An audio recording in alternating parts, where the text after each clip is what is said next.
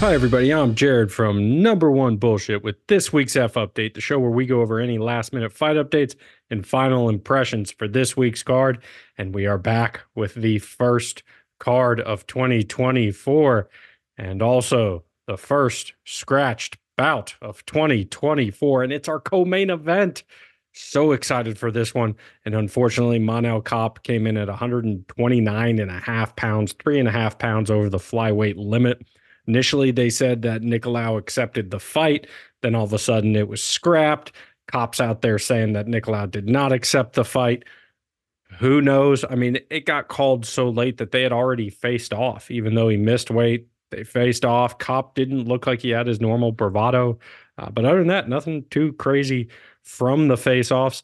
However, 2024, not the year of the mullet. My man Semi the Jedi shaved it off. Ricky Simone shaved it off. Who knows? Is it going to affect their performance? We'll find out.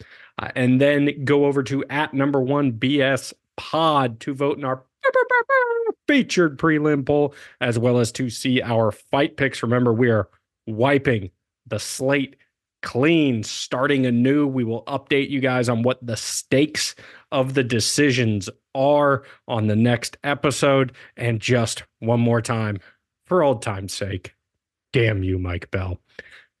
Prelims start at 4 p.m. Once again, this is Eastern because we're based out of Bull City here on the East Coast.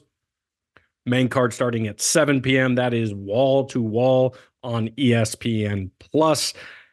Starting the year off with a fight night, and you guys know we love these fight night cards. We get so many great questions answered. I mean, is Joshua Van going to show some of that beautiful body work and pass yet another test in his young UFC career? Will lightweight prospect Tom Nolan put his unique blend of reach and power to good use in his UFC debut? Is the fight between devastating middleweight strikers Bruno Ferreira and Phil Haas going to make it out of the first round? Probably not. In our featured prelim, does Semi the Jedi still have the touch of death? Or did he lose it when he shaved his mullet? Win or lose, will Jim Miller come out of his fight with Mowgli Benitez in good enough condition to fight again in just 3 months and complete that trifecta of competing on UFC 100, 200, and 300?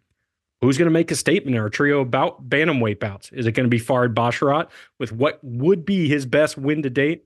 Or is it his opponent, Taylor Lapilus, if he can turn away yet another young prospect? Is it going to be the winner of the fight between Marcus McGee and Gaston Bolaños? Pretty sure is going to be fight of the night. Or is it going to be Ricky Simone? Is he going to show that he has another run in him? Will it be Mario Batista? Is he going to push his win streak to 6 and take Simone's place in the top 15? And finally, we get the resolution that we have all been waiting for since October 21st, when that damn doctor snatched away from us what was shaping up to be an amazing fight. I don't know the answers to these questions, but I cannot wait to find out. As always, appreciate y'all for listening. Love and respect.